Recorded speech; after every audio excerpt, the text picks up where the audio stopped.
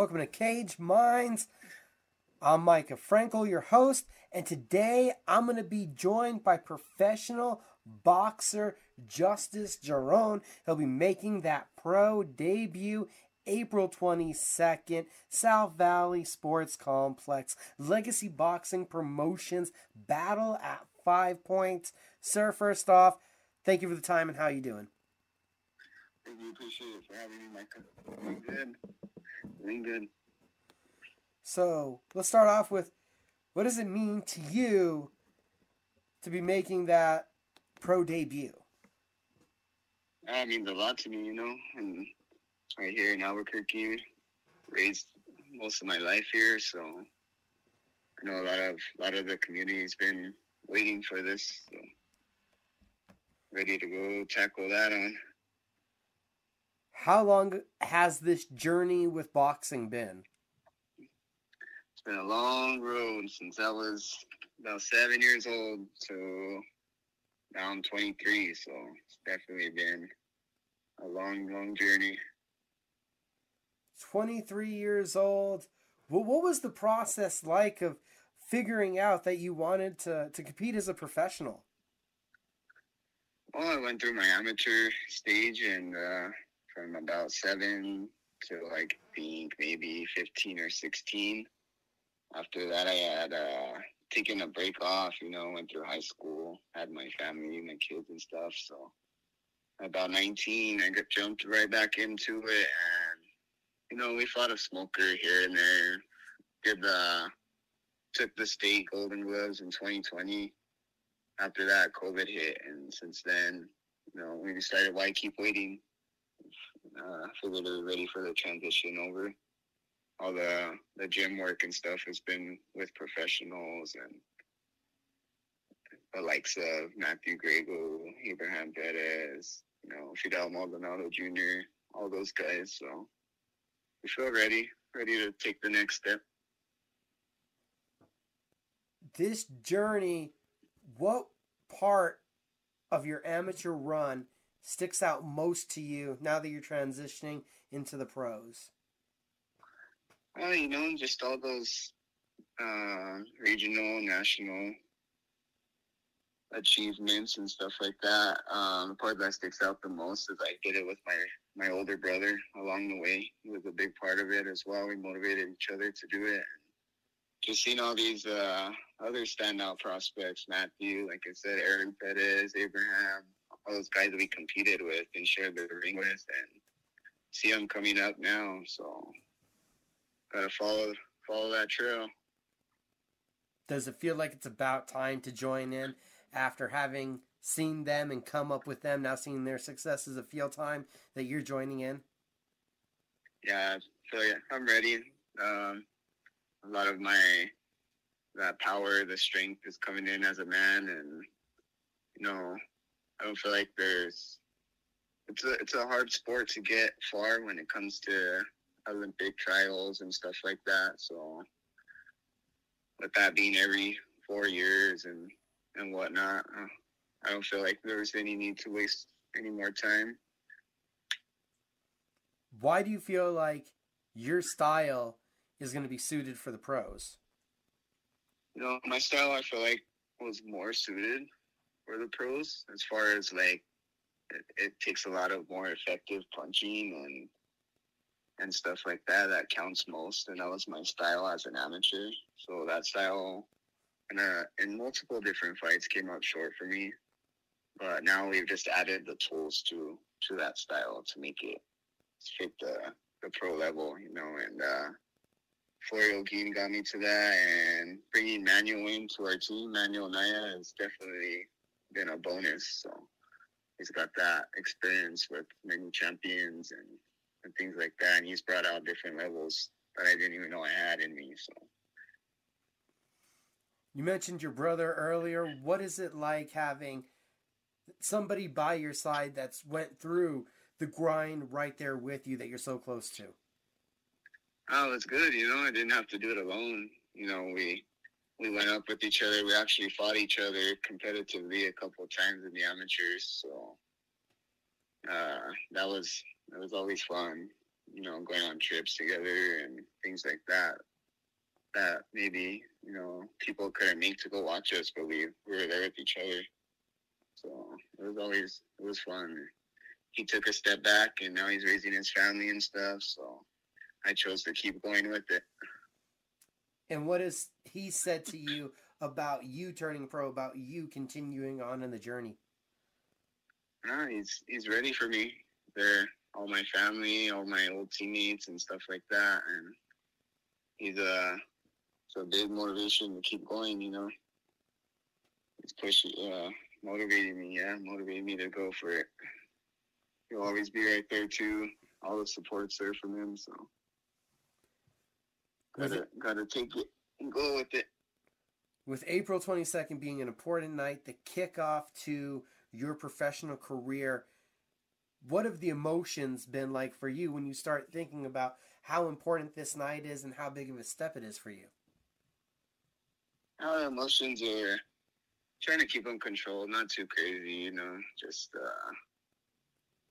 a lot more fans, of course, but as far as nerves and everything like that, they'll always be there. As a fighter, they won't go away, but just gotta control them, stay focused on the task and go handle what's needed. There was a point where you were expected to make that pro debut. Previously, circumstances led to that falling through, wasn't able to happen.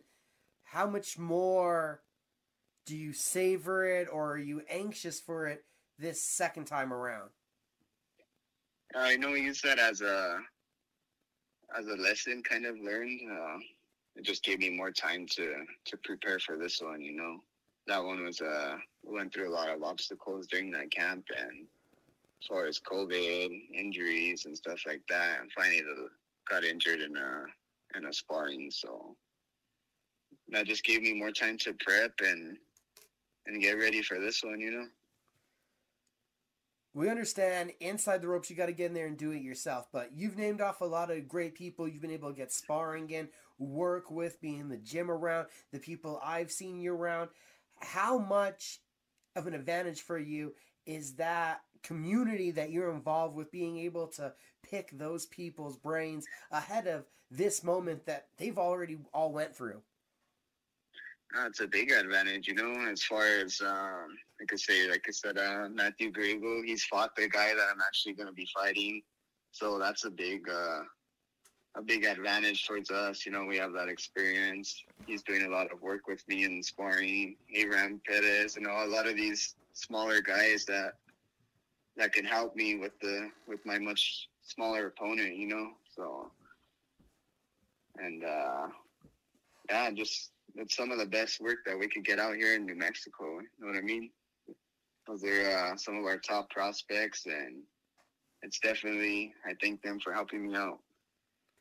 Definitely some great work.